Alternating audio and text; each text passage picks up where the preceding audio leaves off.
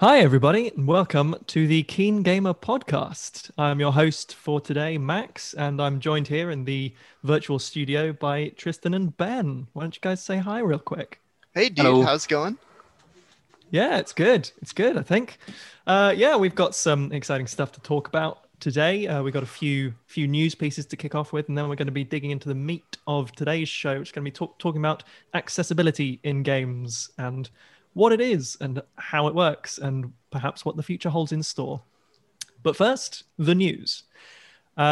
So first point we've got here on the list, Niantic, who lots of us will know as the creators of Pokemon Go, have recently been tapped to make a Pikmin augmented reality game, which is going to release this year, apparently. And I've got an article on Polygon open here. It all sounds quite exciting to me because I'm a big fan of Pikmin. I think that they're really good games, and it seems like the kind of thing that could work quite well as an AR game as well, because there's already this sense in those games of like they don't necessarily take place in the real world, but there's this sense of like all the artifacts and things from real life and things. It doesn't seem too far-fetched to kind of transplant Pikmin into your kind of everyday life. And obviously Niantic have seen a huge amount of success with Pokemon Go and the precursor to that, Ingress. So I think the idea definitely has legs. What do you guys think, Tristan? Yeah, it's funny because I actually, I'm probably gonna get shamed for this. I've never played a Pikmin game. I think I played like 2 minutes of one on the GameCube or whatever, but it's nothing I've ever touched before. I didn't get on the whole Pokemon Go craze, which is still huge. Like people sure it's not in the mainstream anymore, but it's still like their player base is very high. I don't know. Oh, well, maybe because of the pandemic, I don't know what the numbers are like now. I know they did make some changes so people can play at home and be safe and whatnot. But I think it's super interesting. I'm curious to see what they do to step up the technology of it, because it's like Pokemon Go, huge success, all this stuff. But now how do they take that AR technology and amp it up and take it kind of to the next evolution and just kind of change it up and whatnot? I'll be very curious to see how that goes. And, you know, especially if they throw in the marketing of, hey, we made Pokemon Go, and people go, oh, really? Okay, we'll play this, you know? So I think it'll be a huge success. I don't know necessarily if it'll match up to Pokemon Go, because that was so crazy when that came out, you know? So I don't know about that, but it's super interesting. It's hard to imagine that any subsequent game will quite live up to the huge impact that Pokemon Go had, isn't it? Like it seems like it was something of a flash in the pan because everyone was like, "Whoa, holy crap! There's this AR game and there's Pokemon, and now they're everywhere." Like the novelty hasn't exactly worn off because, as you said, like it's still got a huge player base, but I feel like it's going to be difficult to replicate that scale of success. But they are clearly a very talented and dedicated development team. So I reckon Pikmin is in safe hands. What about you, Ben? What are your thoughts? Well, yeah, what's his name? Mike McWhirter, the writer of the Polygon article, actually highlighted something that the head of Niantic Tokyo Studio said, which is it's going to be very different from Pokemon Go, which is just the quote on the Tetsuya Nomura, not Tetsuya, Tetsuyo. Tetsuya Nomura, I think, is a Nintendo guy. Tatsuya Nomura is the head of Niantic Tokyo. Yeah. He actually said on Twitter, yeah, it's going to be super different, which I think's interesting. In my mind, if it's Pikmin, Tristan, you should play Pikmin 3. It's very good. If it's Pikmin, it's not going to be like Pokemon Go. It can't be the same kind of thing. And I think Pokemon Go, nothing has the kind of cachet of Pokemon, where it can cross the barriers of I don't play games, but I know Pokemon. I like Pokemon.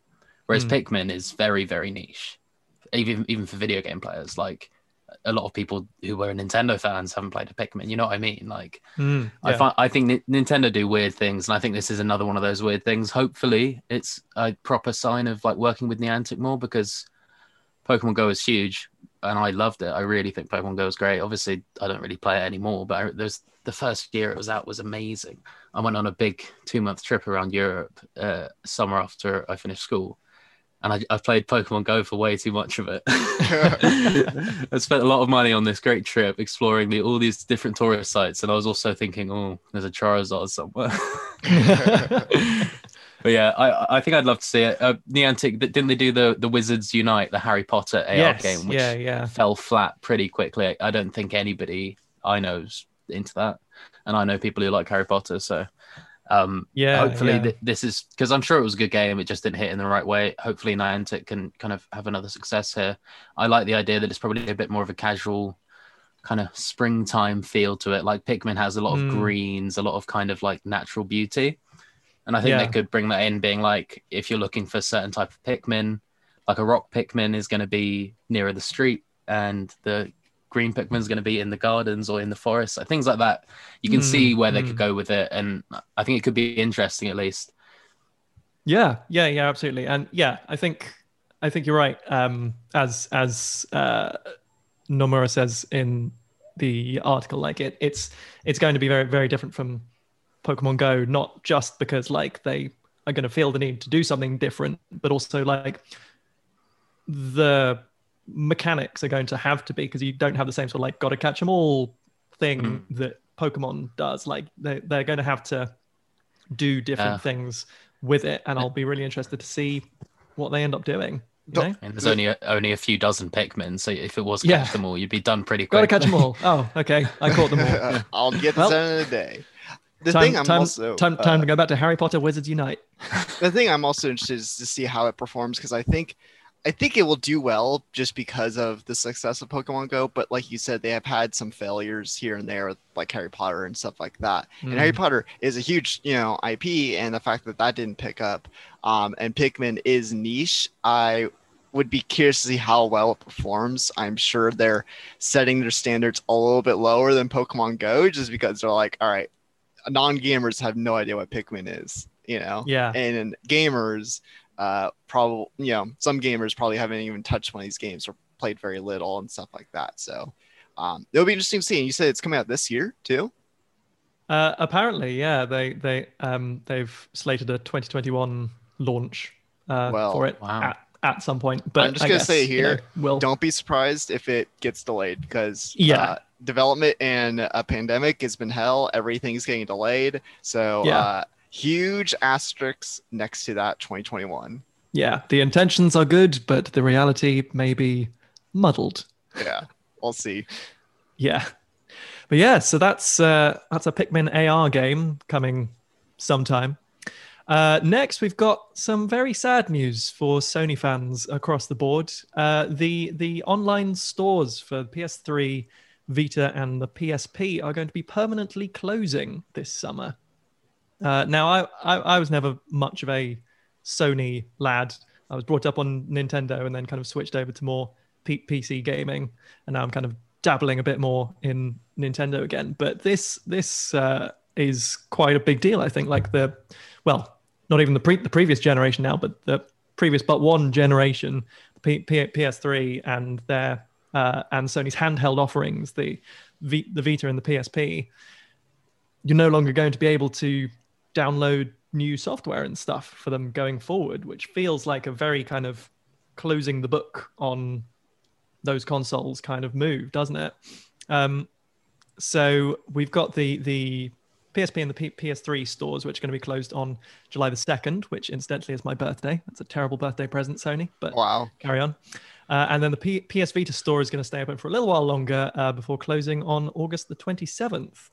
So if any of you out there are looking to download any games or software for your long dormant PlayStation Vita, now's the time. Go and buy and download them before it's too late. Are you guys big Sony fellas, or does this not really mean that much to you? Well, for me, it's like it's weird because like I am a huge PlayStation player. I'm both PlayStation and PC as my primary platforms, but I didn't get really into PlayStation. I was into the PS2, and then I skipped the handheld stuff, and I skipped the PS3. And then I got back on with the PS4, and now I have the PS5. So it sucks for anyone who like for that market, even though that market is probably very small at this point. But people still carry on to their systems for a really long time. I don't think it's very surprising though, because Jim Ryan has even said like publicly, and I don't remember what the interview was, where it was, but I'm guarantee you could easily find this. It's, you have Google, the power of Google to help find it. But he's even saying like how he just doesn't really care for old games. Like I think he was seeing some showcase or something like that with some old PlayStation games, like PlayStation like 1 or 2, or maybe even some 3 stuff. And he was just like, man, who would play this? This just looks bad and looks dated and whatnot. And it's like he just doesn't care. I think he's looking just towards the future. And so I think in that sense, it's not very surprising. But at the same time, what does it mean for the future in terms of preserving things and to preserving games and preserving services and stuff like that? I think it does leave a big kind of question mark for the future of like, all right, well, are they just going to eventually shut down the PS4, like store and like platform and stuff like that in a few years, which would be a huge shock. But at the same time, maybe if we get to the PS6 or 7 and they do that, it won't be as surprising. But it does leave a huge question for the future of not only their platforms, like their previous platforms and stuff like that as things move forward, but also what do other studio heads, Phil Spencer and the Bowser guy at Nintendo are going to be seeing that, they pay attention to the industry and they see that, like what's going through their heads, what's going through the other executives and stuff like that heads when they see stuff like that. I think it'll be interesting moving forward and see if this means something for the future, or maybe it's just one of those things that's just going to happen and we're looking way too into it. So yeah, who knows? But that's kind of just my read on it. I think it's oh, sorry. I think it's really worrying. Yeah, you don't really have to worry about like God of War, Uncharted, things like that. Obviously, they're going to exist and they'll come over in some form eventually, or they already are. But I don't know. Did you guys ever play like Loco Roco on the PSP or something? Great game. Really, really amazing, Japanese made. I can't remember the name of the developer or really anything about it other than I loved it. Where's that going to be? And if I want to play that, and also like, I don't know, I've got a Series X, and if I want to, I can just play Fusion Frenzy right now. That's an original Xbox game. So I don't care what they do with that console because it exists on the new ones. So they can do what they want with that. I think PlayStation and Nintendo both have a serious problem with preservation. Wanting to play Fusion Frenzy doesn't lead to a very long play session, let me tell you. It's a great game, but I still would rather play the new Assassin's Creed or something that looks beautiful. But I think it's really important to hold on to things, to preserve things, to understand that these things can just disappear forever, which is pretty scary. Yeah. Justin has his hand up. I just wanted to correct Ben, you didn't remember the studio. It was Japan Studio that made that game. Oh, okay, yeah. Excellent game. I don't know where that will be. I don't know if it's already on different services on PlayStation because I haven't been on PlayStation for a couple of years. Who knows? But, like I was just thinking about that game when I saw this news story and thinking, oh yeah, I'd love to play that. I'm not going to buy a PSP just before the store closes and buy it though. So, yeah. And that concerns me. I don't know. I think what Jim Ryan also said in that same quote was that it's something that is much requested but not often used. And that's true, yeah. But it doesn't mean it's not important. Most video game players want to play the new thing, sure. But I don't know. I think these things are important and they can lead to big gains. Like Xbox has seen it already with their, like, I'm playing Dishonored 1, the original right now, and it's at 60 FPS because of all of their backwards compatible teams work. And they're so focused on it. And that's a benefit for Xbox. But it also means that they can keep this legacy of games kind of safe. Like, I think about it with Nintendo all the time. All these strange games that just don't exist. Like, you could have played them on the Wii or the DS, but you can't play them on the Switch. And then as those stores close, you know what I mean? It's just, what if I want to play that? It just doesn't exist anywhere. And in 40 years' time, how do we even tell people it was real? You know what I mean? Thank God Well, for ROM that's hacks. You know what I mean? that's a horrifyingly existential thought. Yeah. Just like in a few decades' time, we'll just be looking back on all these weird games and be like, was that just a fever dream? Weird. But We're yeah, gonna have some I Lost Planet 2 deniers. yeah. But yeah, it's funny you bring up Nintendo because like they definitely have a complex relationship with game preservation. I think because like there's a ton of NES and Super Nintendo games that you can play on the Switch now through the through a Switch Online membership. But you're right, like it's not everything, and like they're also notoriously litigious. I think coming down on people who make ROM hacks, like say, and like emulation sites and things like that. Like they really bring the hammer down on anyone who is like trying to fill the gap that they're creating by not preserving their back catalog in a meaningful way, which is Well, good thing very, they're not very, on very the PC frustrating. platform. Imagine if Nintendo hopped on the PC train. Man, they'd have a Oh tough man, time because the modding community would just give them a headache. they Yeah. would have DRM for days. Oh my god. But I think like the Switch Online is like a handful of Nintendo games. It's a drop in the ocean. Mm. Like there was a version of Super Mario Bros. On Wii, I think. Don't quote me on this. Where somebody looked at the code and how it was put together, and everyone was like 90% sure it was from a ROM of something that was on a ROM hack site that Nintendo had then utilized to fill in gaps in their own code. And there's a really good video about it, in depth, like tells the truth about it all. If you know what I mean, I may be over exaggerating slightly, but if there's any truth in that, then there's proof that Nintendo has found a massive benefit from the fact that exists. Yeah. And the reality is Nintendo's not making any money off of 90% of its back catalog. And I understand they have every right to protect it, but they also need to make sure they preserve it properly. And there's been evidence to suggest that they're not, and that these things aren't looked after. And the institutions like I've forgotten Frank Cifaldi's institution for game preservation, like that, they need to be bigger, they need to get more funding, and they need to get support from big game developers. And I think that's really important. Yeah, absolutely. On a slightly different note, but still on the same story.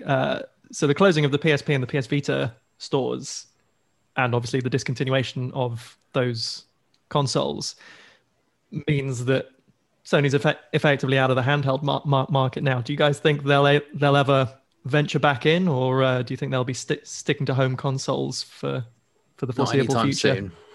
Yeah. I think they Switch is like over dominated. I think it's probably scared everybody away. Yeah, it's kind of sewn it all up, hasn't it? The handheld market. Yeah, and they have their whole goals and whatnot of what they want to do, and like really are focusing on in terms of like really impressive single player story driven games, are pushing tech and pushing storytelling and video games and stuff like that. And I think they gave their college try of handhelds and stuff like that. It's like, okay, I remember the PSP being like, oh yeah, that was really cool and stuff like that. And then when the Vita came out, it wasn't on my radar. Just people were talking about the Vita. I'm like, do you mean the PSP? And I was very confused. For like, I'm not joking. It must have been a couple years the PS Vita, just because it's like that thing just tanked, you know? Yeah. And I think that's what soured it for them. And honestly, they don't need it. Sony does not need the handheld market. You know, at least for now. Maybe they could always go back to it in a few years or whatever, and maybe things will be different then for them. But yeah, for now, it's hey, PS5's killing it. You know, obviously there's shortages and stuff like that, but it's still selling well. You know, the actual numbers are really good, and the games are selling like really well and stuff like that. So, you know, they don't need it. You know, and also they're looking into PC and stuff like that, like more. PlayStation games are coming to PC and stuff like that, so they're looking at that market. So I think if they just kind of spread themselves a little bit, you know, and they look at different markets and whatnot, I think it'll be fine. And honestly, it's hard to compete with Nintendo on the whole handheld thing. They have that locked down. They've had it locked down for forever. So it's hard to walk into that room and try and put up a fight against that. Yeah, yeah. I think one possibility of something that we might see, and Sony, as I understand it, hasn't really ventured as much into this sphere as other big companies like Microsoft and Google, of course. But like with the improvements in mobile technology, like phones and stuff, and things like game streaming services, and like a big selling point of those is like, oh, you can play like God of War on your phone, or whatever. Like we like I feel there's a possibility we might be seeing Sony kind of maybe dipping their toes into that particular pool, like not dedicating themselves to like just like a solely handheld console, or even something like the Switch, which is a hybrid, but like maybe putting some resources into the kind of mobile gaming arena and seeing if they can. Yeah, well, they have PlayStation something out of Now, that. which is their cloud gaming subscription service or whatever. So it's like they Yeah. could branch that into that realm of, oh, hey, you can play Doom on your phone or play, Yeah. Last of Us or God of War or And- whatever. So stuff like and that. s- So yeah, I think that's a possibility, especially since they already have at least their toes dipped into that world and they could Yeah. expand, especially when competing against Microsoft and whatnot. We've seen them make some moves that have been vaguely similar to some moves that Microsoft's been doing. And so it's okay, I see what you're doing, Sony. So Sony did make a deal with Microsoft to utilize Azure Cloud, but maybe a year and a half, 2 years ago. I don't know how long ago. yeah. I think like PS Now, for what it's worth, is a great service, and I think PlayStation needs to move quickly on what they're going to do next for their service side of things, with it, where Xbox is moving, or Microsoft is moving. I don't think they'd put a handheld out, but they do probably are thinking as a Japanese company, how do we claw back some market share in Japan, because the Switch is completely dominated. I'm sure they'll be looking at ways to do that, but I also am sure that they're more than happy with winning the home console war versus Xbox, and which by all reports they still are. So well, they definitely are. So like I think they're probably happy with that, but they must be thinking about ways to get some market share back in Japan, and handheld's a big part of that. But then again, like you look at it and the new Monster Hunter's only on Switch, and Dragon Quest comes to Switch. Like if they can start snapping things, like they got Dragon Quest a year early on PlayStation, if they could turn that into a way of saying you can play it a year early and it can be on your phone, that could be a good way for them to get back some could turn the different tide. players. Well, I know that Microsoft's really trying to do that too. They've made a huge push to try and get really establish themselves as in Japan, because while PlayStation, they're well established in Japan and like Eastern countries and stuff like that, but Microsoft, like Xbox, really is pretty much like a Western world type of gaming console and platform. I think it They've sells even really well in China as well. yeah, It sells really well in China.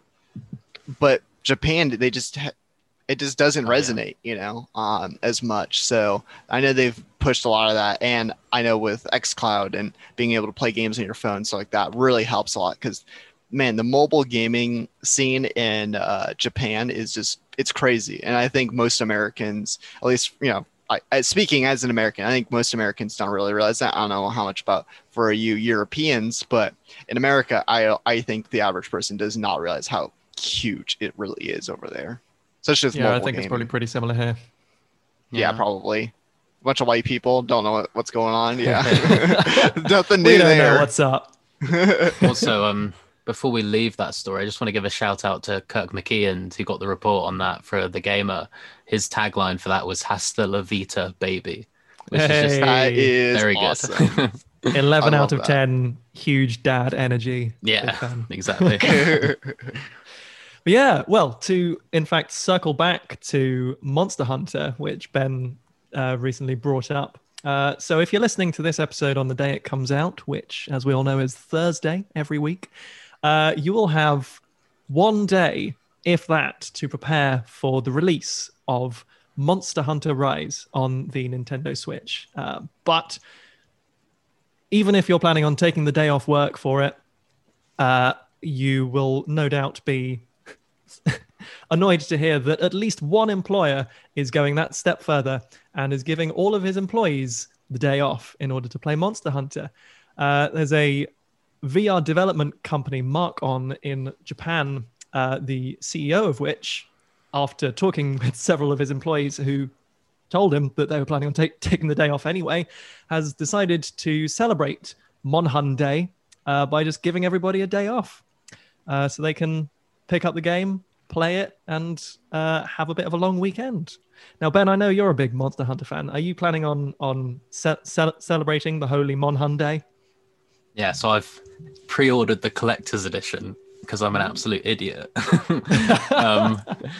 And I'm just hoping it comes early on Friday because I'm moving house on Saturday. And then I'm starting a new job on Monday. So the Sunday, I'm not going to really be sitting around playing games. I'm going to be setting up the new place and things like that. So Friday is my one day to kind of be like, if the package comes at 10 a.m., you will not see me until, 2 a.m. And then I'll fall asleep and wake up. I want to just dive right into it. I think this is excellent. Just because, I can imagine if a massive game comes out and everybody, it's such a phenomenon that everybody in your workplace is just talking and thinking about going home. You're like, well, why don't you just go home then? You all go play it, have a nice time, and then when you come in on Monday, be grateful that I gave you that time off. Yeah. It kind of reminds me of, there was this weird urban legend that they released Dragon Quest in Japan on weekends because students always skipped school on a release day, so they decided to shift it to a weekend, which I think was kind of untrue. Joe Scrabbles did a great report on it for IGN if anybody's interested, but things like that, like I love the idea that it's such like a video game can be such a big deal that business is just like, let's turn off the lights for the day. There's no point. Everybody's head's going to be elsewhere. They'll be thinking about when they're going to get to the Rathalos. Oh, great. So what do you get for the collector's edition of Monster Hunter Rise? What makes it worth the extra cash?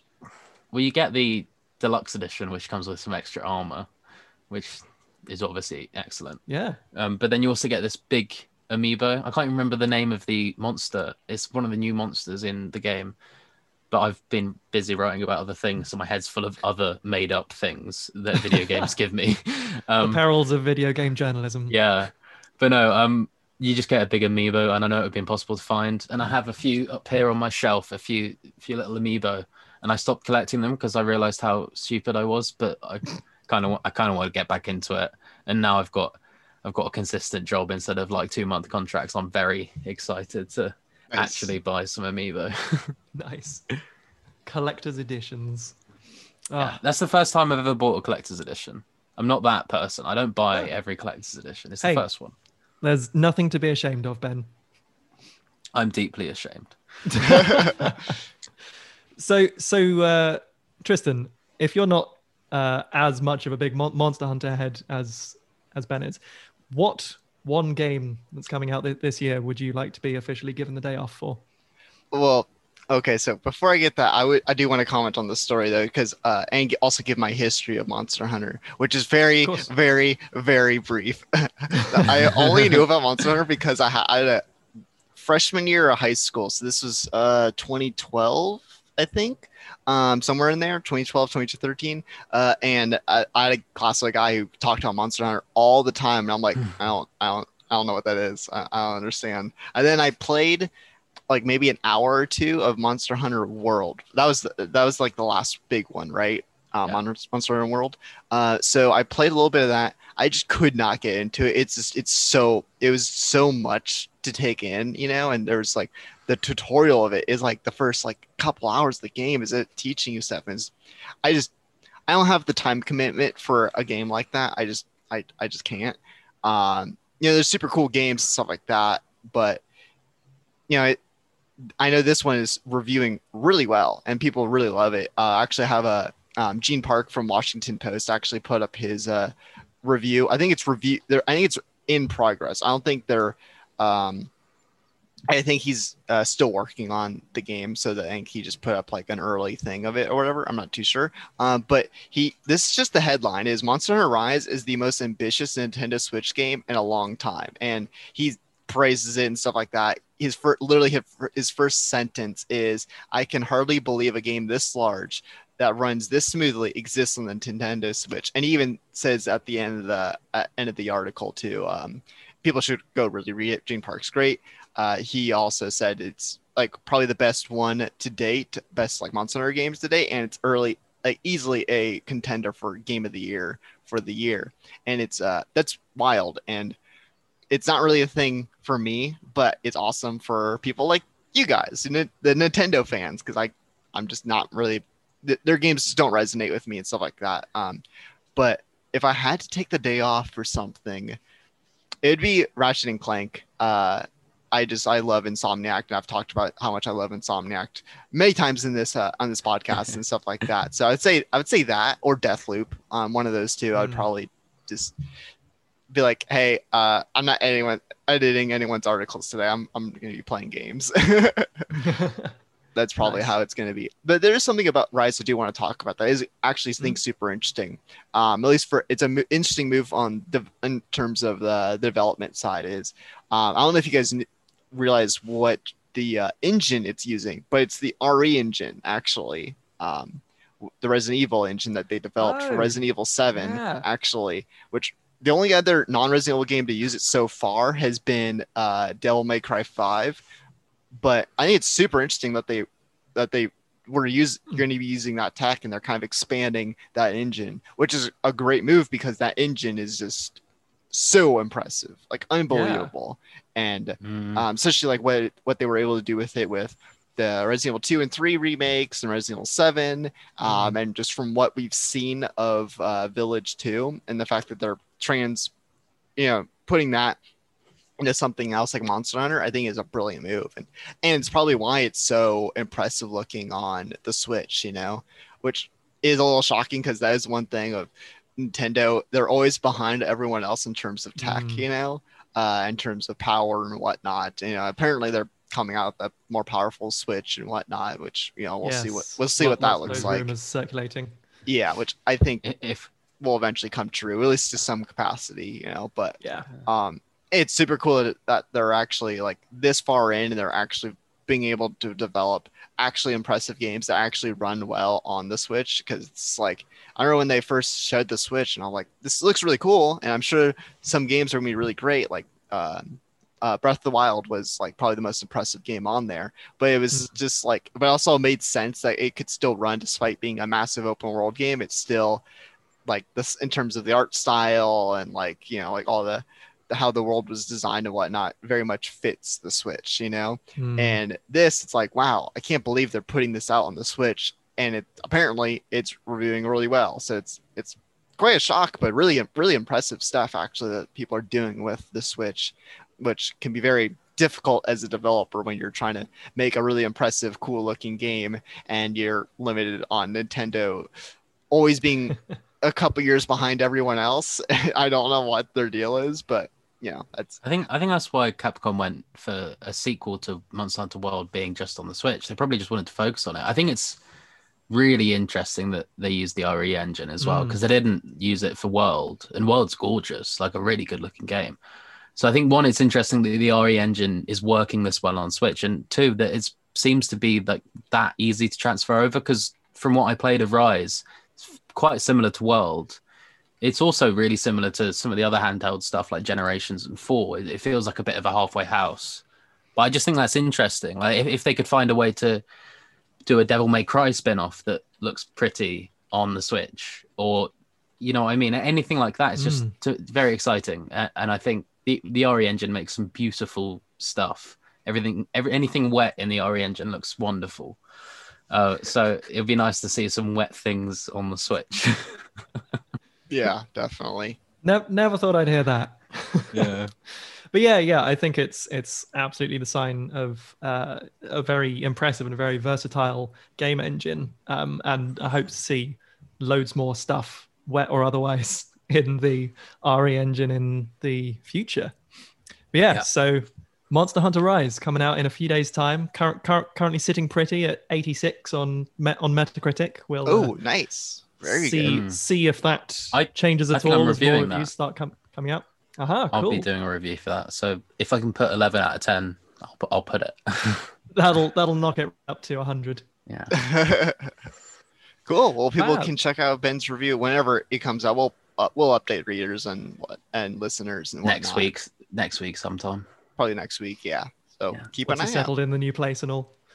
Yeah. Nice. Cool. Well, that's all the news for this week. But we've still got plenty in store for you. Today, I wanted to talk about accessibility in games. It's somehow still a bit of a hot button topic, I think, in the world of video games and game design and game consumption. But for me, like the most important thing about it is that, like, in my opinion, video games should be for everyone. And if there are ways to make that so, and to make them not just appealing, but like playable to as many people as possible, I think that people should do that. But before we like get really stuck into it, I just wanted to ask you guys, like, what immediately comes to mind when I say accessibility, with regards to video games, obviously. Like, what's the first thing? Yeah. leaps to your For mind? me, I think of immediately just like seeing disabled gamers with disabilities and stuff like that, and like how they can make games more accessible and stuff like that. Like Microsoft has like made some great strides and stuff like that with the technology they've developed and whatnot.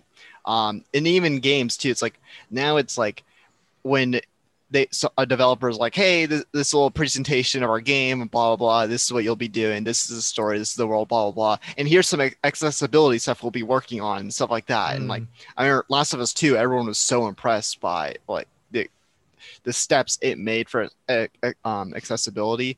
And even like, I didn't turn on any of that stuff because I personally don't need it or whatever. But I did look through it when I first got that game. I'm like, let's see what the all hubbub is about. And I'm like, wow, this is really extensive. And they even won an award for accessibility at the Game Awards last year too.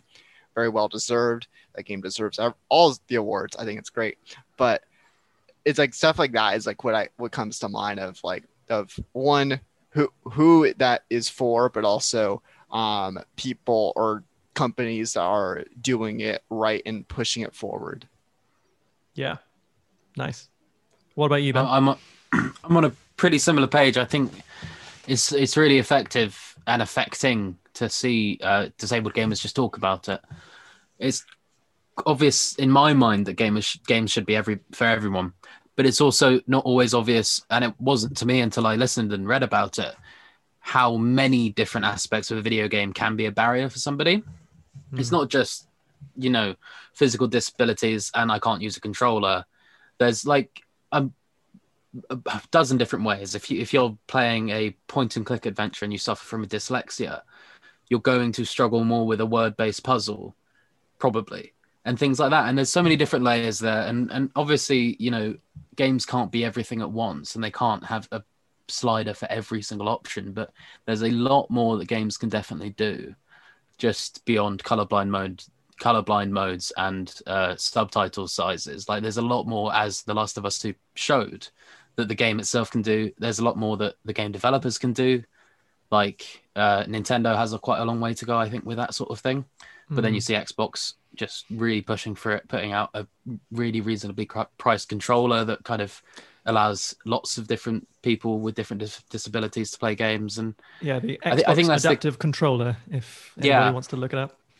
Yeah, and it's only like I don't know, a tiny bit more than a normal controller. Yeah, so, I think that's the main thing in my head is like when these discussions happen, like you said, they can be a bit of a hot button topic, but the person who's on the other side to where we're coming from often hasn't listened enough or talked enough or read enough about it from people with disabilities who just want to enjoy these things that are basically just toys. You know what I mean? And that's something I think, everybody should have the ability to do. Yeah. I think like often when people are approaching this subject from the other side, as you say. I think part of the fear that a lot of them have is that resources that go towards kind of creating options and making content that is accessible for more people potentially detracts from, like, say, the amount of content in the game overall, and they don't like that idea. I think it's like I think that's a bit of a fallacy, especially since so like there's a difference, I think, in the game development process if you're planning for accessibility from very early stages of development and production versus if it's something that you try and throw in much later on, and then you've got all this stuff in place and you're having to kind of tweak and change things on the fly in order to try and make it work, and then you have to pull resources from one area in order to try and fix this thing in another, and that does make it harder. But if you plan and budget for it from the beginning, then as I understand it, like, there's no reason why designing accessible content detracts from like the game overall. And I think, as you said, Ben, like, part of it is a lot of these people who are against the idea like don't necessarily read or listen as much about it, and so they go in with certain assumptions which then kind of have to be countered.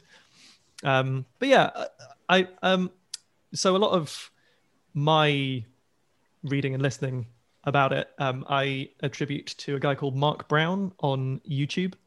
And last year or the year before, year before, I think, he did a series of 4 videos called Designing for Disability. He's got a very, very chilled out, relaxing English accent and just talks through 4... Are you talking about yourself? I wish. But yeah, he talks through the 4, as he sees it, like the 4 main areas of designing for disability in video games, which he sees as designing for visual disabilities, designing for people who are hard of hearing, people with reduced motor function, and people with cognitive disabilities, stuff like dyslexia or like epilepsy and stuff like that. I guess that's a bit of an overlap with the visual stuff, but yeah, and they're fascinating videos to watch. I don't think any one of them goes longer than 15 minutes, so it's not going to take a huge amount out of your day. But I would highly recommend people go and watch them because they were really enlightening. Oop. And oh god, sorry, just kicking my microphone over. Sorry for the editing, Tristan.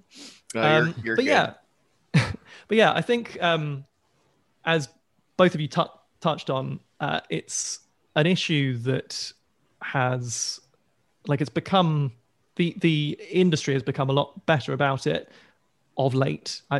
I think, although there are still some companies who are not exactly dragging their feet a bit, but they're just kind of a bit slower to catch up. Like, Ben, you mentioned Nintendo, I think, and I'm reminded of, I think it was only last year, like 3 years or whatever, after the console's launch, they finally updated the Nintendo Switch firmware so that you can remap controls, which is like bottom rung. Yeah, that's the bare minimum.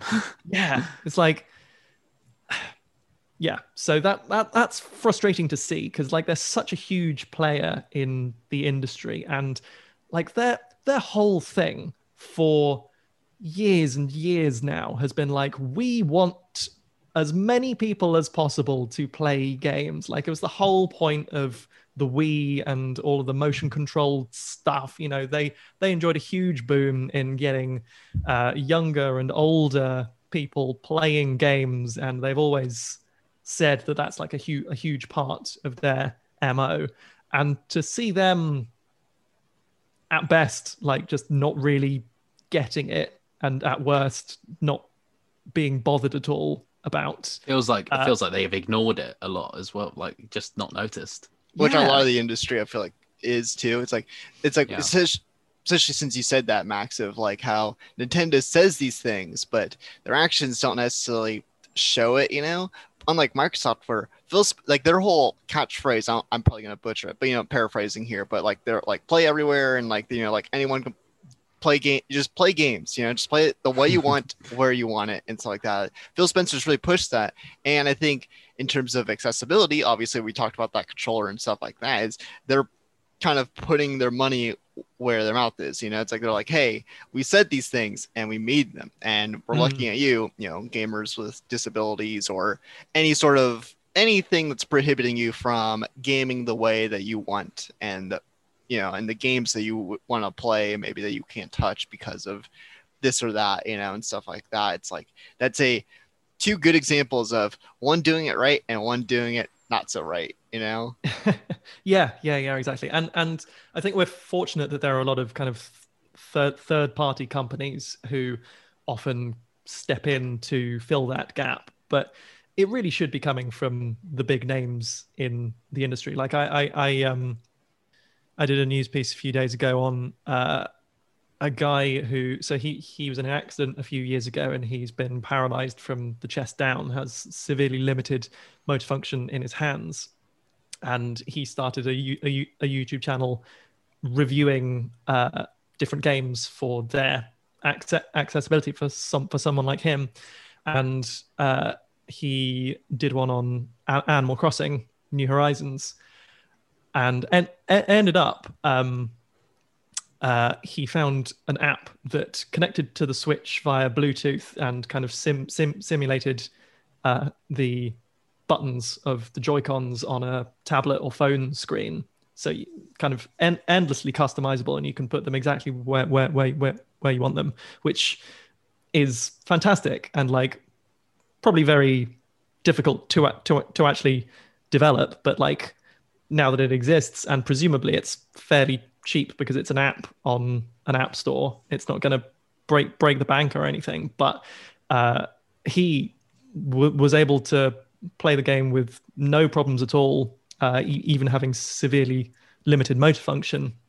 And it's that sort of thing that's like, again, like it should be coming from the top. Like I'm really glad that there are these other companies who are stepping in, but it's clearly a problem that has a solution, or several solutions, in fact, and very few of them seem to be coming from a company like Nintendo, for example, which is very frustrating to see. Yeah, I think the more it comes out, we're in a movement of it, we're constantly getting more and more progress of it and stuff like that, and hopefully within the next, let's say 10 years or so, hopefully less than that, but let's just to kind of give ourselves a good window here, let's say in the next 10 years, hopefully it'll be the standard. It's like, and it'll be like, oh we're coming at this game, blah blah blah, and you have your standard accessibility stuff, but that standard isn't the bare minimum. It's like the Last of Us 2 standard of like, hey, we have all these options for physical disabilities, visual, and like all these different things and whatnot, and tackling all that stuff. I remember there's I'm blanking on the person's name on who it was, but this is something for Ben and I, as we're both huge From Software guys, but there's been a lot of conversations around From Software games of making them more accessible. And sadly, people aren't, like you've touched on before, people aren't very educated on what accessibility means necessarily. So people think, what? I don't want easy mode on on Dark Souls. It's like, no, that's not what it means. It's like you can have a brutally hard game like Dark Souls, Bloodborne, stuff like that, and still it be accessible, just like having options in place for people who are colorblind or people who maybe have some, physical, disabilities and stuff like that, just placing things just for those gamers so they can play your games. You're, as a business, you want to hit every market you can possibly get, and it's just like on the financial side of things, it makes perfect sense that you would develop these things, because then you have more gamers who will buy your game, give you money, Yeah, you're but just leaving money on the table. Exactly. And I think for the executives, that's what you need to frame it as. Like there needs to be like the kind of the people actually making the game. It needs to go to their bosses and go, hey, if we do this, we can make you more money. And they go, oh, let's do this then. I think that's the best way to frame it. But also, we need more people just to educate people, like educate gamers on what accessibility means and what it is and how in depth it is too. It's because there's a million different things. Like almost every night I play with a certain group of friends of mine and whatnot. We play all sorts of different games, Rainbow Six Siege, Overwatch, some Valheim, and all sorts of stuff. But it always messes up one of my friends because he is colorblind actually. And so there's certain games that really mess him up. I know Among Us has done things to try and increase accessibility. When that came out, we were all playing it, and he would constantly when we would go into the meeting and you point be like, oh, I saw blah blah killing so and so and blah and whatnot, and he would just misname people all the time. Go, this, I saw this person, I swear. And it's like, no, you got the color swapped, dude. It's the wrong color. And everyone would believe him. We go, oh, it must be this person. So they eject that person, killing them. And it goes, oh, they weren't the right, they weren't the killer, they weren't the right suspect. And we're like, oh, because it's like you can't see, you don't know what you're seeing exactly and stuff like that. And it in that case, it's very funny and whatnot, but it can be very frustrating and limiting for people if you literally cannot play a game, especially like an online game like that, where it's like Among Us isn't the most competitive game in the world, but anything like that, any sort of thing where it's you versus other players, and it can be very challenging if you can't tell, like if it's a very color-based game, and it can really be limiting for you. And especially for games that blow up like that, it's like, oh man, I want to catch on the craze of the game and the trend and whatnot, and I can't, and that sucks. Like we said, gaming should be for everyone. And sorry, Ben, what were you gonna say? No, I just have a bit more sympathy with that Among Us team, because there's like 4 of them, and then suddenly they became famous. I think, like, I don't need Nintendo to make an adaptive controller, because you can use the Microsoft one with the Switch or with the PlayStation. It's completely open. I just kind of think they should be banging the drum and leading the way, as they are the leaders of our industry. And it feels like such an obvious thing that the community and the games press is pushing for. It feels like something that is happening among the conversations, and it just seems to fly over the head on that side. Like, I think the discussion about making From Software games more accessible is ridiculous if anybody doesn't agree with it. At the end of the day, they could put an easy mode in those games. If that's the only thing they do to make it more accessible, great. More people should play them, and people who find them too hard should be given an easier route in. And if people are unhappy about it, well, guess what? You don't have to play easy mode. If it's not for you, it's not about you. And there's people who are like, what? No, this is about me. I go, no, it's not. It's not about you. And again, it's like people approach these discussions as though somehow the addition of one thing means like the subtraction of another. Like if Dark Souls has an easy mode, then it means that you can't play it on normal mode anymore. And no, of course that's not the case. That's ridiculous. Why would you even think that? And also, people who does it detract from you? Also, it doesn't need to mean easy mode. It's like people just assume as saying like something is accessible means, oh, that must mean it's really easy. It's nope, that's not at all what it means. And but for a long time that was the definition of it in terms of games. It's like, well, this game's pretty accessible, I think you would enjoy it. Basically meaning, oh, this game's not that hard, you can get through it. You're not gonna have a tough time. Easy to get into. And it's like, no, we need to really define what these words mean and really integrate it into our language as gamers, because if you say DLC or FPS or whatever, any gamer is going to understand what you're talking about. Now we need to do that for words that actually matter, and not just like oh, what kind of game is that, and you go RPG or whatever, and you go oh, okay. It's like we need the words that actually have a lot of depth and a lot of something that's going to actually impact people's experiences and people's lives as gamers, and not just RPG versus FPS or whatever. I think the Dark Souls community is especially egregious, though. The Souls community, agreed. Because they're the type of people they are who very say, gatekeepy, aren't they? They're like, oh, I finished the game without summoning, and therefore I'm better than the other people who didn't. And it's literally a mechanic in the game. Like, I've love Dark Souls so much I did it without summoning, and I did it with summoning. It's much more fun to summon people I because wrote that's the point. That's how the game's built. I wrote a Yeah. whole article on what I think is the best on people can find on KeenGamer of like what I find the best way to consume those games. And one of the things I talked about was playing it with a friend. The only From Software game I've beaten by myself is Demon Souls. Even then, I summoned some random people to help on a boss or two. But Dark Souls 3, I've beaten that game countless times. I'm playing it through again for the first time on PC before I beat it a million times on PS4. I've mentioned this on the podcast before because I'm obsessed and I have a problem. But I'm still doing it despite playing the game so many times. And now I'm using Magic for the first time because Magic is super OP and it essentially does put the game on easy mode. That's how I beat Demon Souls. I wouldn't have been able to beat Demon Souls mostly by myself, if it wasn't for Magic. But even then, I'm still playing it with my friend. That's the only time I'm playing it. It's just with my friend, just so we can summon each other and get each other through it. He can play it alone, but he knows I'm too intimidated by it and stuff like that. But it's just the way I like to play these games, and it's fun. I like playing with a friend and conquering giant bosses that are excruciatingly hard and stuff like that with a buddy is just the way I like to play that game. And that's the big thing about video games. It's great, at least a lot of games. There's different ways to play games, and if you like to play a game a certain way, do it. There are weird people in this community who are like, no, this is not the way to play that game. Well, does it affect you? No, it doesn't. All right, you're not playing this game you're not summoning people, so move on. Yeah, like I saw a guy games... beat Breath of the Wild with his feet. That doesn't mean that everyone has to do it. Yeah, exactly. It's like, I think people forget games are built to be played in different ways as well. Like Dark Souls is a great example. There's easier ways to play Dark Souls and harder ways, depending on your build. There's also like, I think about Dragon Quest 11. Everyone said it was too easy, but you don't have to fight any of the monsters in that game, so therefore you don't have to level up. So therefore the game can be as hard as you want it to be. So it's like, it's not too easy. You're fighting too many monsters. Like, the game is very malleable and very clearly, like, you know, you're in charge. And I think people kind of just decide that their experience is the only experience that anybody could have. And I think it speaks to the same thing of gatekeeping.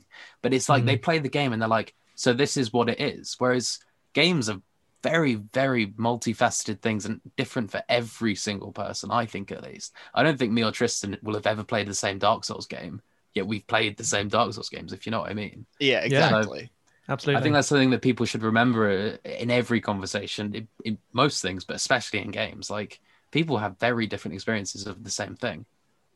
Yeah, absolutely. Yeah, the Souls games are really...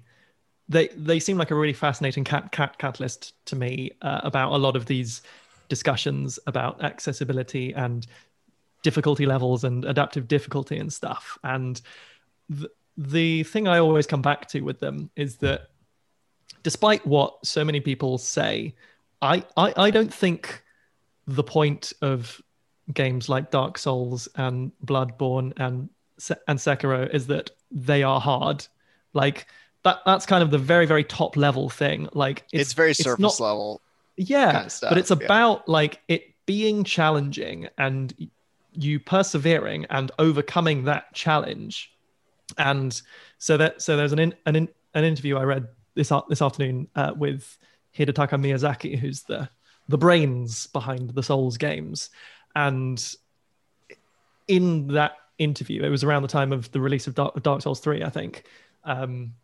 He specifies that he considers there to be a difference between something being difficult and something being unreasonable. And it was something that when Dark Souls 3 was in development, he would occasionally bring up some of the other developers on and be like, look, this is what I would consider to be unreasonable. Like, it's not an actual like fun, cathartic Dark Souls experience. It's just unfair.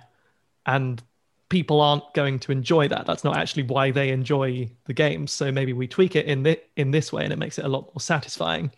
And I think the crux of the accessibility conversation around the Souls games for me comes down to what is difficult for one person, like normal mode Dark Souls, is unreasonable for someone else. Like, say, if you have like a physical disability, like reduced reaction speed, or like you can't, like you don't have the right sort of controller for it, or you might have a mental disability, like you might have difficulty in parsing what's going on screen, or like reading the signals that the enemy is giving about what attack that they're going to be doing, or just kind of suffering from sensory overload or something. And if you can tweak some of those things to make the situation still challenging, but like for this other person,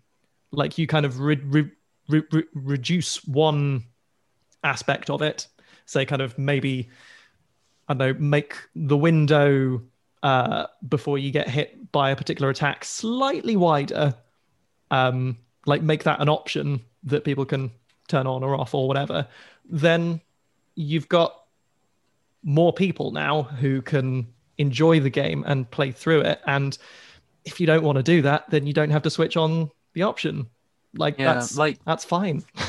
Well, Dark Souls. Sorry, go ahead, Ben. Dark Souls is unfair if you can't read all the things that it's trying to tell you. Exactly. And if the player can't read that, it needs to be made easier. It's also unfair if you can't do the action you want to do to react as quickly as the game wants you to do it. And like, I think that's why lots of people find certain bosses harder than other people, because certain bosses require different things very slightly. But people with physical or mental disabilities need those things more changed, like to the individual. Exactly. And the game is constantly unfair if you can't see what the enemy's doing because of sensory overload or something. That just means the whole game's unfair, because the point of it is watching what an enemy does. So those things have to be in every game, in my opinion, and you have to have the ability to, like, I don't know, put an outline around an enemy or slow down certain animations, just because, I don't know, there's something inclusive about games, even Dark Souls. Yeah, and Dark Souls community is like about bringing people in, I think. Yeah, like when you look at like, hey, I'm stuck on this boss. What's a good way to do it? And when that community is good, it's like, oh, I found if you go through this corridor and you hit this wall, it will uncover a secret passage. Or if hey, you're stuck on this boss, this is like a good way to do it, and stuff like that, like really good tips and stuff like that. Something I do want to mention though, it's like because people think the difficulty settings need to change in terms of what we define it as, because the easy, normal, hard mode thing is out of date completely. At least I think it maybe depends on the type of game you're playing, but like Shadow of the Tomb Raider had a very extensive difficulty system. So it had the main difficulty thing, I think it was easy, normal, hard, and deadly obsession, but you can go deeper than that to change the difficulty: combat, exploration, and puzzles. So if you have some issue, whatever your issue may be, mental, physical, whatever, regarding maybe combat, and you can adjust the combat so it's easier, but then you really do want those brain teasing kind of puzzles and stuff like that. So you set that to the hardest difficulty, and maybe exploration, you set it somewhere towards the middle, whatever fits your needs or whatever. And I think that's a great idea to implement, especially for like a Souls game, or really any game at all. Like you can just be like, hey, this game has a lot of exploration, a lot of puzzles, a lot of combat. If you're really into combat and you're not really into puzzles, for whatever reason, maybe you have some sort of issue, or maybe it is just simply you're not a big puzzle person. It's just not your taste. So you can set the puzzle thing to super easy. You can breeze right through it, and the combat, you can have a very challenging experience, or whatever you want. And I think that's a brilliant idea. And I personally didn't really like Shadow of the Tomb Raider, but I thought that the steps that game made were really great, and I wish more people would like kind of look to games that are doing it right and go, okay, they're doing it. Last of Us 2 does this stuff really well. Shadow of the Tomb Raider is doing this stuff really well. How can we take that into our game, but also how can we innovate on it and make it even more accessible and keep kind of pushing the boundaries of it instead of just settling, being like, oh, we have a colorblind mode, we're good. No, you gotta keep pushing it and get people who are really thoughtful about stuff. And I think that when it comes to game development too, it's just like and this goes into a lot of other things too regarding hiring and whatnot, but hiring people who have these disabilities is also a great way to circulate the conversation internally at these studios instead of having IGN write an article on it, or have podcasters like us, or maybe just your average gamer tweeting about it, and actually start those conversations internally and someone being like, hey, I'm a game developer. I'm working for you guys. I'm a huge gamer myself, but these are issues I have. And maybe my personal experience can help educate the rest of the staff and what we can do for our next big project and what we can do in terms of new options and stuff like that. I think is also an important way to get the conversation going and get actual actions taken internally for a development studio or a publisher, really whoever. Yeah. I think we've seen bits and bobs of that happening. Like some of the people I follow on Twitter, I think like Steve Saylor and people like that have been brought on as like disability advisors, or probably a different word for it. But basically, like, we want to make sure this is as open as possible. And all that seems to be coming out of it, like Assassin's Creed, which I'm playing through at the moment, has pretty good. It's not as good as it could be. Kind of mutable things, like you can change the stealth difficulty, the exploration difficulty, and the combat difficulty, and things like that. So it's pretty changeable. But like all that seems to me to be the answer is make as much of your game a slider as you can. Yeah. Like, and then that seems to really be the reality of it. Like, there's very few things, like I'm sure like word puzzles must be very difficult to change the difficulty of if it's based in like language. So the only way to do that is give a hint button and then give an answer button. Like if somebody's taking long on it, be like, do you need a hint? And if the hint doesn't help them, be like, you can get the answer if you need. Like things like that I think would be like really nice. I mean, I was playing through there's a story game on Xbox called Call of the Sea. Pretty lovely game. Yeah, I liked it, but there was one puzzle that just stumped me, and it's not that difficult a game. I didn't have trouble with any of it other than one, and it really stilted and halted the story for me. And on a basic gameplay level, I would have liked to be able to just keep flowing with the story. I wouldn't have felt too sad about not knowing how to solve the puzzle, but I couldn't. And the story stopped flowing for me for that moment, and it kind of muted the ending of the game for me because of that. And that's just me on a gameplay level, without a disability, without any serious barrier to solving that. Just the fact that I couldn't get it. Yeah. I can't imagine anything beyond just I'm stumped. Yeah, actually, it's funny that you actually mentioned that game. We actually do have a review of that game, actually, so people can check it out. Andy J. Dobson reviewed Call of the Sea, actually, and gave it a pretty good score, actually, a solid 8. So, because I knew when you said that, I was like, man, that game seems really familiar, and I looked it up, saw screenshots, stuff like that. It looks really pretty. Something that I was recently playing though, and like you, Ben, I have a tough time with puzzles. It's not because of disability or anything. I'm just dumb. That's my problem. I'm playing through Uncharted 4 right now, and like there was a puzzle. I'm like, I was just racking my brain trying to figure out and whatnot, and I just did every possible maneuver I could possibly do to get through it, and I was like, eventually I was able to get through just because I pressed everything I needed to press, and eventually the character was like, oh, you got it. I'm like, all right, sweet. But I'm just dumb. That's basically it.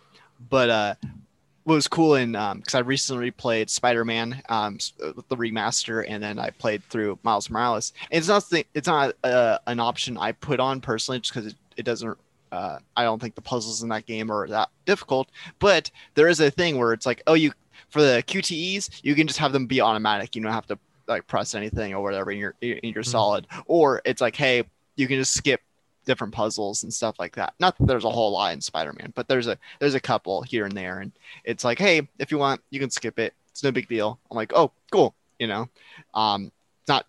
It's not so hard for me personally. I'm an idiot, but I'm not that dumb. At least with Spider-Man. Uncharted's another thing. I probably would get the pass, puzzle free pass or whatever if I could, just because I'm an idiot. But it's stuff like that I think is really helpful. And it's like, hey, you can just skip this thing, or hey, if this QTE, maybe your reflexes aren't as good, or maybe whatever reason this is too much for you or whatever. So like, hey, you can just have it automatic. So there is no QTE. Stuff like that is like huge. And yeah, I think, and as you say, like they're not forcing it on anybody. It's there for people who want to take or need to take advantage of it. But if you're not one of those people, just leave the setting alone in the options and you're fine. You can play the game your way. Yeah, you'll literally forget about it if you never look at that option. It's like, just don't go into options, don't go under accessibility. You're good. That's what it is. You'll never know what's under the accessibility option because you don't need it or you don't want it or whatever. And it's just like, I don't know. But it's just a weird human trait of people trying to make things about them when it's not about them. Yeah. I fell in love with Celeste when it came out. Absolutely obsessed with it. Played all of it. And that game is the kind of thing I was talking about where you can change so many different aspects of that to make it easier. Yeah, I didn't think about them at all. Mode, isn't it? Yeah, but I didn't think about them at all. I knew they were there, but I thought this is the game I want to play, so I'm going to play it like that. I think some people think that assist modes are like cheats and they're going to do the mother load cheat over and over again and get loads of money and ruin the game for themselves. But I think any adult has self-control. Maybe if you're 12, it's very easy to be playing a game and want to cheat all the time. But I don't know. I think we know how we like to consume games and we should be allowed to do it as a grown-up in the way that's best for us. Are you saying you're a responsible adult who can make his own decisions and decide, hey, I don't want to play this game this way, so I'm going to play it the way I want to play it instead of complaining about it on Twitter and absurd. Get out. Yeah. Wow. That's no crazy, place for rational human beings on this podcast. I'm only just a responsible adult, but just enough to know that Celeste is great, even though it has an in-depth assist mode. I know it's a little off topic, but just because you mentioned Celeste, I never played it. I know people love that game. You really should. It's on Game Pass. I literally said that just to get that reaction at an event. I'm satisfied. We can move forward. Maybe I'll play it. Maybe. Is it on Game Pass for PC? It was on Game Pass on Xbox. I don't know if it's on PC, but you play it. I'll check it right now. Because it's not particularly expensive anyway. I know, but my big gripe with damn Game Pass is that it's like not everything. Some things are on Xbox, some things are on PC, and it's so annoying. And I'm like, why? Yeah. Why are you like this Game Pass? But anyways, tangent aside, I might check it out. Get on Celeste, it's amazing. One of my favorite games ever. Same. I'm a huge Celeste fan, and so same. Like my first time through the game, I didn't touch the assist mode, although I knew it was there, and so I think, if I'm remembering correctly, you kind of have to choose it like when you start a new game if you want to activate assist mode. Because I remember halfway through my first game where I hadn't done that, I opened the options because I was like curious to see what it was like, and I couldn't access it. But if you do that at the beginning, then it's there with you for the whole. I think it's game. It's like turning on subtitles when you start a game. It's the first thing it shows you, but then if you just don't click it, it doesn't appear later on. Yeah. But it's great. So the thing that I really liked about Celeste's assist mode is that when you when they do first give you the option to turn it on, they say they address this whole question of difficulty levels and the vision of the developers and stuff, and they say so look, we designed this game to be challenging, but we never want it to be frustrating for people, and we want as many people as possible to experience it. So if you'd like, we can activate assist mode, and it gives you some options that might help you if you feel like you might need them. That's fine. No judgment from us. Go nuts. And I think that's such a nice way of doing it, and it's really important, I think, when it comes to accessibility and how it's so intricately linked with the idea of difficulty levels and stuff, because there's still some games, it was a lot more prevalent in the shooters of the 90s and the early 2000s, but there are still some that's if you can play on easy mode, which is for babies, you huge baby. It's well, I just played through I just played through Wolfenstein: The New Order, and Mm. I played it on normal. But if you go down to easy, it puts like a dummy and a baby Yeah. hat on BJ Blazkowicz, and it's just like, grow up. Like, Come on. the person who's clicking on this easy mode Yeah. now hates you. Yeah. Like, this It person wasn't is a going on little the easy insulting, mode. but it's a Yeah. little funny. To be No, fair, I found it a little funny, but yeah, I know it is it's something that you would think would be in a game like in the early 2000s, not a game made. It's like it's a Duke Nukem kind of thing, Yeah. and nobody wants to do a Duke Nukem kind of thing in 2020. Oh, Okay, no. 2021. No. Yeah, they Yeah. put No. that whole thing to the ground. Yeah. Yikes. Yeah, no, I think it's kind of funny, but like, who's the person who's like gonna laugh at that is already clicking on the hard mode. Yeah. They're not going Yeah. near it. They're just gonna slide down to look at the funny photo, then go back to it. But the person who needs that Yeah. is just not gonna like your game. Yeah. And I Yeah, think that's the point of absolutely. it. Like, that joke isn't gonna land with anybody who needs the easy mode, which Yeah, would have been absolutely. me when I was 12. I couldn't play shooters, 13, but I wouldn't have wanted to play that game on easy, and I just wouldn't have Yeah. enjoyed it. So I don't know. Like, it just seems quite nasty to the people who actually need it. Yeah, and you could have like little funny things about the difficulty settings, but there's a way to do it that's not like insulting people, you know? Mm. Yeah. And it's like someone should have been like, "Hey, maybe we change this up to not be kind of demeaning." Just like Yeah. just a little alteration. Just maybe take out the pinky or something, you know? It's Yeah. literally yeah. anything. Make it not so condescending and Yeah, absolutely. insulting. Like, sometimes people just want to play easy mode. Like even like this is another thing that gets me about a lot of accessibility options. Like, a lot of them are often beneficial, or at least a bit handy for people who don't necessarily like need them. Like, sometimes I want to play a game on the easy mode because I'm not really in the mood or the right headspace to kind of play through something that might just be a bit too much It also for what I want at that time. for you know? accessibility Exactly. options too. It's like or difficulty options. It can really help our jobs too. Like Oh, you know, yeah. like for people who don't need it, it could really help. Because I saw someone, I can't remember. I assume that they were from IGN, because I think that's probably most of the games journalists I follow. Either way, they were posting like, "Hey, just trying to get all the collectibles in Last of Us 2," and they had the accessibility option, so it highlight is everything. All the characters were just blue silhouettes and all this stuff, you know, and no, the world didn't look like an actual world, you know, because they had all the accessibility options on.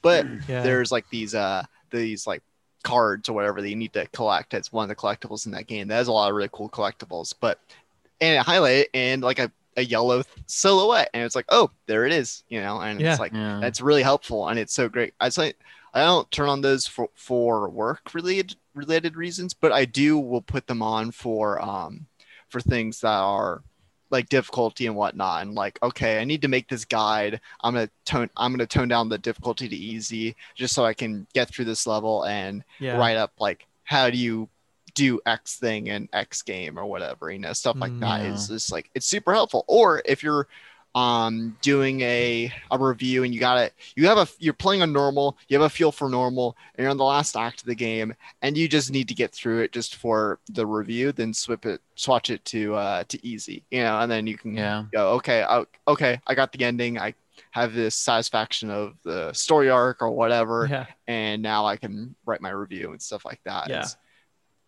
It can be very beneficial for people who don't need it, depending on what your circumstances are. Especially for us. I remember when Xenoblade Chronicles Definitive Edition came out. I reviewed that for the site, and I was about 20 hours in after a week, and it's about a 50-hour game, and I was sitting there kind of just thinking, oh, I'm not going to do this in time for it to really matter that much. And I was playing on the expert mode because again, like I said earlier, I'm an idiot. Because you're an expert.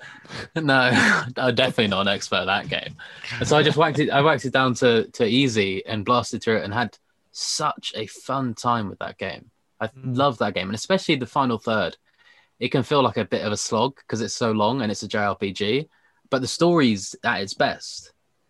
So if you can, play the first bit, get a feel for the combat, level up, have a bit of a challenge, but then you're like getting tired of this game, you can actually kind of race through the last bit. Well, not race, it's still a JRPG, but you can get through it quicker than you would have. Walk at a normal pace through the last Yeah. third.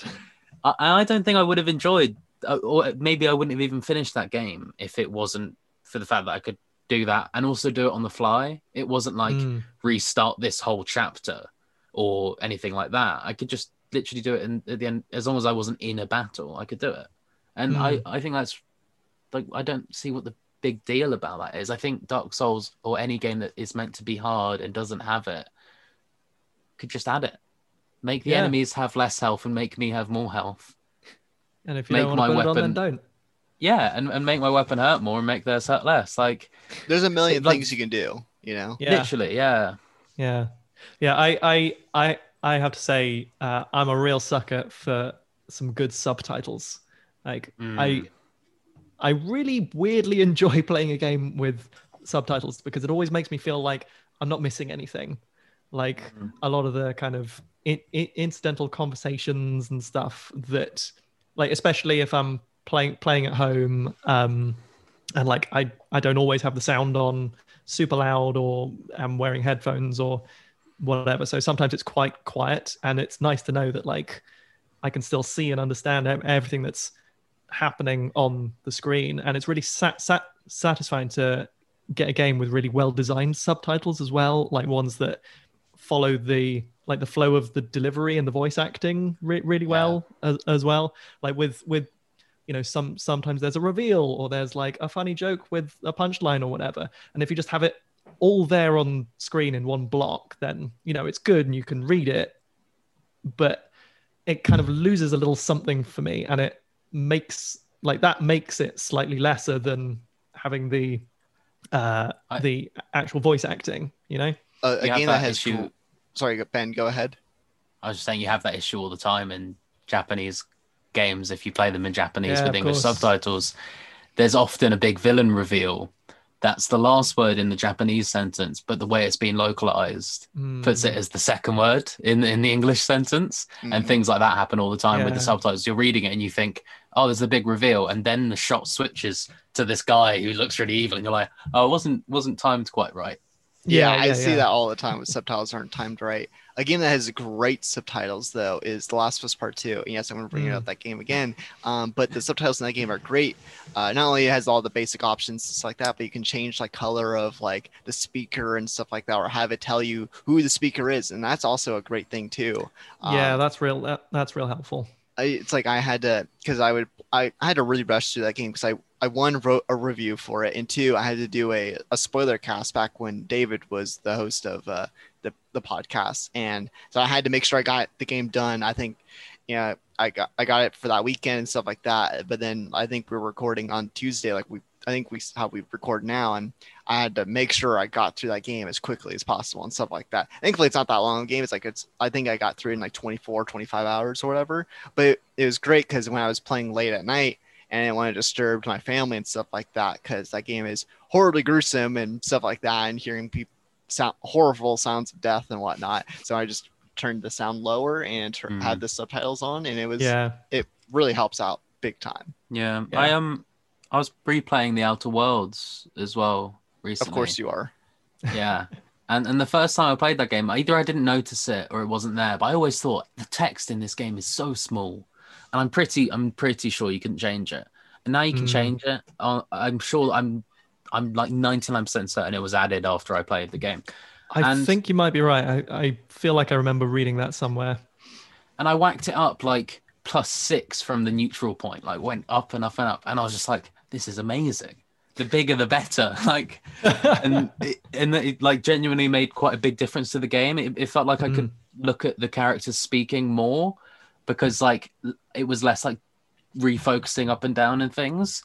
And like, that was like, I was really excited to see that. And I don't have any visual impairments other than what my glasses fix. So like, I do want to comment. You were right, because you were kind of a little uncertain if that was true. Yeah, there's a Polygon article actually from October 25th, 2019, and on the same day there is a Reddit thread too on the Outer Worlds saying the subtitle font is awful, and the Polygon article says that Outer Worlds text is too small, and so people can check that out too. And then It seemed like it was around March when they fixed it, or around that time, because there's a Kotaku article basically saying, hey, the font size is about to get bigger, and that there's an update coming and stuff like that. So yeah, it was definitely updated. Yeah. Great. And Months like after stuff the like game that release. and things like that like changed the game for me in like an exciting way, and that's for somebody who doesn't have a disability. So I can't imagine the feeling of delight anybody with a disability must have when their lives made even slightly easier. So that's like kind of the best way I think of it, is it's like just changing this text size made me happy. Imagine what it does to somebody with like serious visual impairments. Changes their life. It gives them the ability to play amazing games. And I think that's where the main place the discussion needs to come from, is like, who wouldn't want you to play their game? Yeah. Like, you should, as a developer, I assume you want everybody to play your game, unless they're evil. That's the only way I could think of, like, wanting to say somebody can't, like, you're evil, so you don't get it. That's the only way I could put it in my head.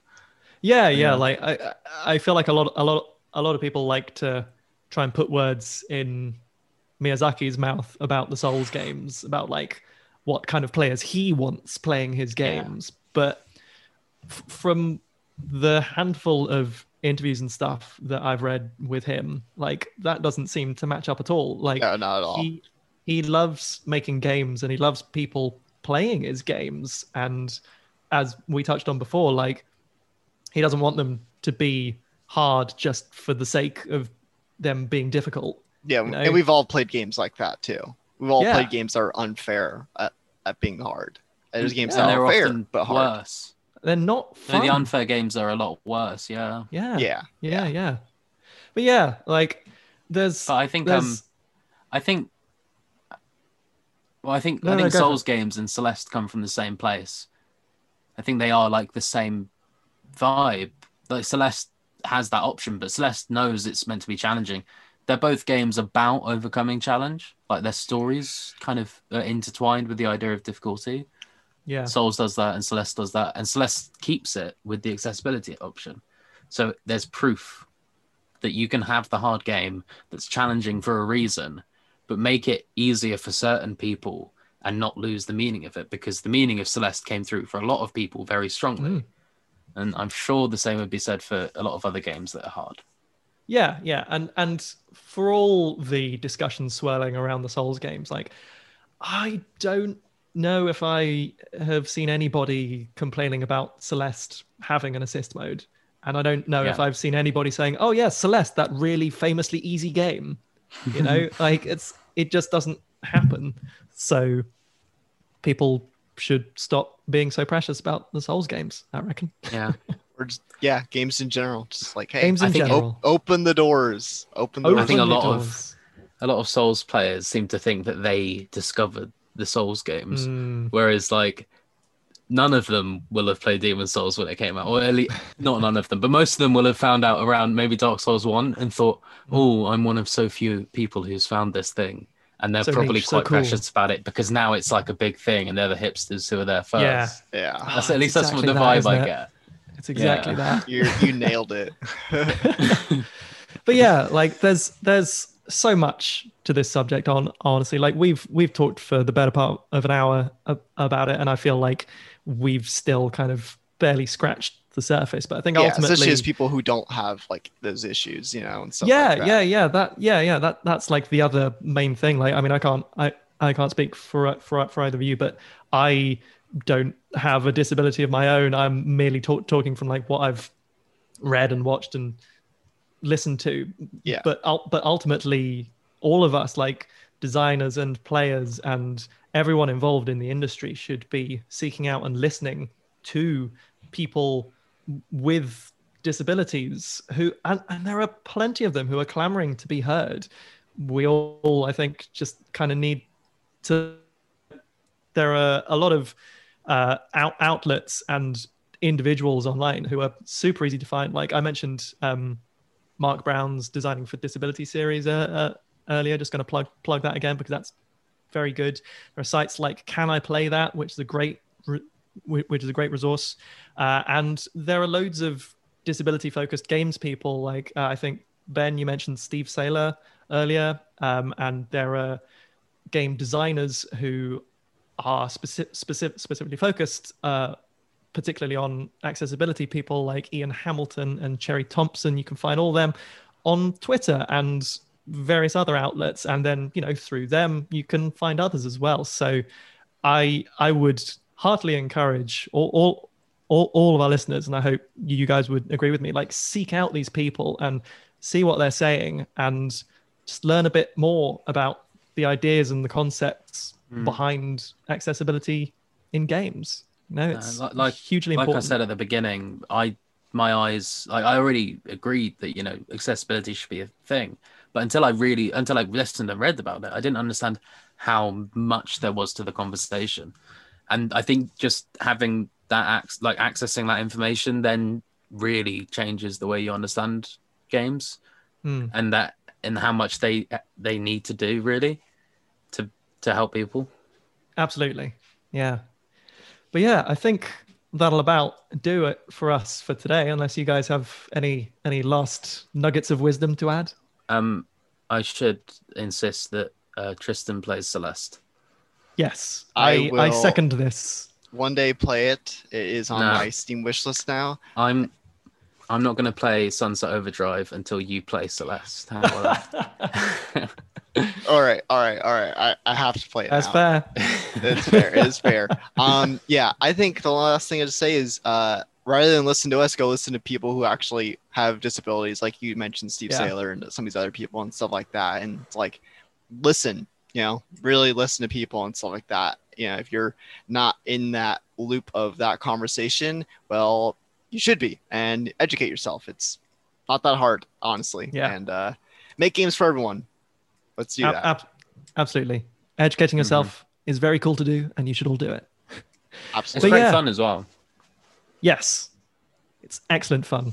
But yeah, that's about all we've got time for today. Thank you all so much for listening. You can catch the KeenGamer podcast every Thursday on keengamer.com. We've got a rotating cast of delightful video game media professionals who will be caressing your ears with wonderful chat. And yeah, go educate yourselves. Have a wonderful weekend, and happy Monster Hunter Day. See you next time. Happy Monster Hunter Day, and way to use the word caressing, Max. That's going to be the new sign off, is caressing. Every week we have to put it in at the end. What have I done? I'm not doing it. All right, listeners, we'll see you next time. Thank you.